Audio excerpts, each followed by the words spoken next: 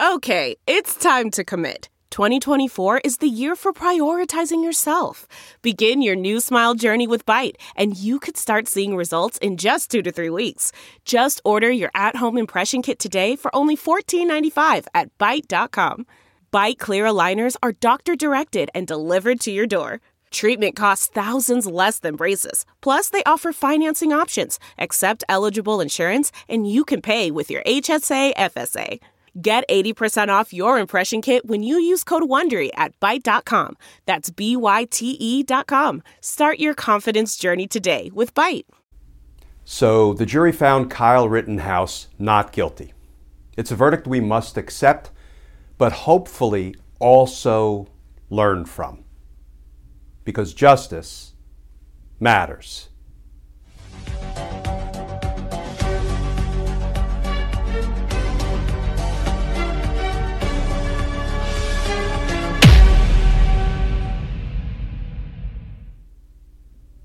Hey all, Glenn Kirshner here. So, a Wisconsin jury found Kyle Rittenhouse not guilty on all counts, and we must accept the jury's verdict.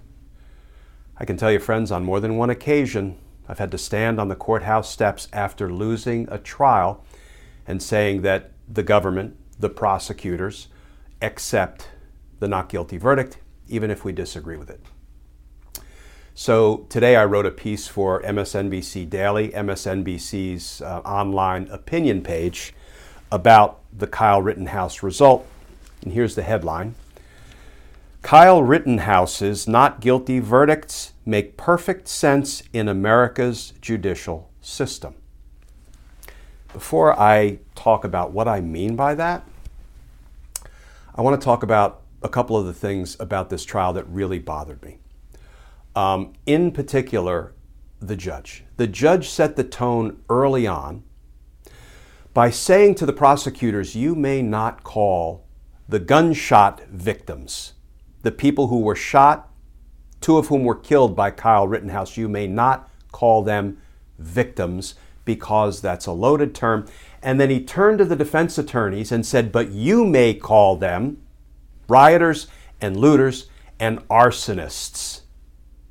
You may use those conclusory, derogatory slurs to refer to the human beings who were shot and killed. But government, prosecutor, you may not use the loaded term victim, even though they were clearly gunshot wound victims. That set the tone early on, and it treated the parties unfairly. It gave Kyle Rittenhouse's defense team an advantage. That's just one of the many things that concerned me deeply about the way this Judge Schroeder, handled the trial. But rather than go on for a couple of hours critiquing so much of what Judge Schroeder did, let me talk about another aspect of the trial. It is perhaps an understatement to say that different people viewed this case, viewed the evidence through very different lenses. Here's what I wrote about that. Some people hail Rittenhouse as a vigilante hero of sorts, a free agent crime fighter determined to protect property and promote order in a city taken over by lawless rioters, while others viewed Rittenhouse as a young racist with an itchy trigger finger who opened fire without cause on people who were protesting police abuse. This latter view paints the shooting victims as heroes who were chasing down and trying to disarm an active shooter after Rittenhouse fired his assault-style rifle at the first victim. So yes, different people, different factions viewed this case through very different lenses. But in my opinion, at the bottom of it all, here's why Kyle Rittenhouse was acquitted by the jury. It's because of the law of self-defense. The law of self-defense says that once there's any evidence introduced at trial that the defendant might have acted in self-defense, then it is the prosecution's burden to disprove self-defense beyond a reasonable doubt. And when I saw Kyle Rittenhouse testify that he believed he was at risk of death or serious bodily injury when he was being pursued, attacked, assaulted by the protesters, by the victims, and he believed he needed to use force, including deadly force, to repel the attack, I knew it was going to be very difficult for the prosecution to carry its burden of disproving self-defense beyond a reasonable doubt. Because here's how that works. Ordinarily, defense attorneys will argue to a jury, ladies and gentlemen, you might think my client is probably guilty. That means you must vote not guilty, because probably doesn't cut it.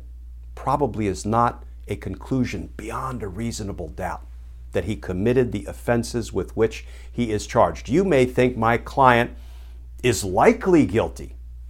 That means you must vote not guilty. You may think my client is very likely guilty, and therefore you must vote not guilty, because that does not satisfy the extraordinarily high evidentiary burden of proof beyond a reasonable doubt.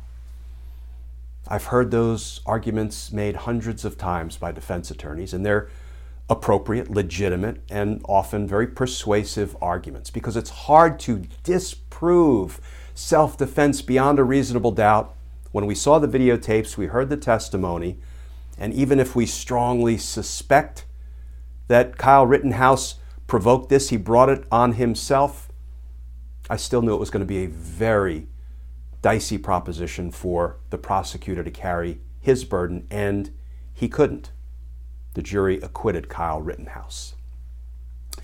And yes, that may be the prevailing law of self-defense in Wisconsin, in D.C., very similar self-defense laws, and in many jurisdictions across the country. But for goodness sake, let's ask ourselves, how many times have we seen shootings of unarmed individuals only to have the gunman claim he was acting in self-defense? Frankly, that prompted me to write this in today's piece. It's a deadly cycle that seems to have America in its grips. One can't help but feel that we are forever sacrificing men and women, boys and girls, in our country's determination to worship at the altar of unrestricted gun rights, unrestricted gun access.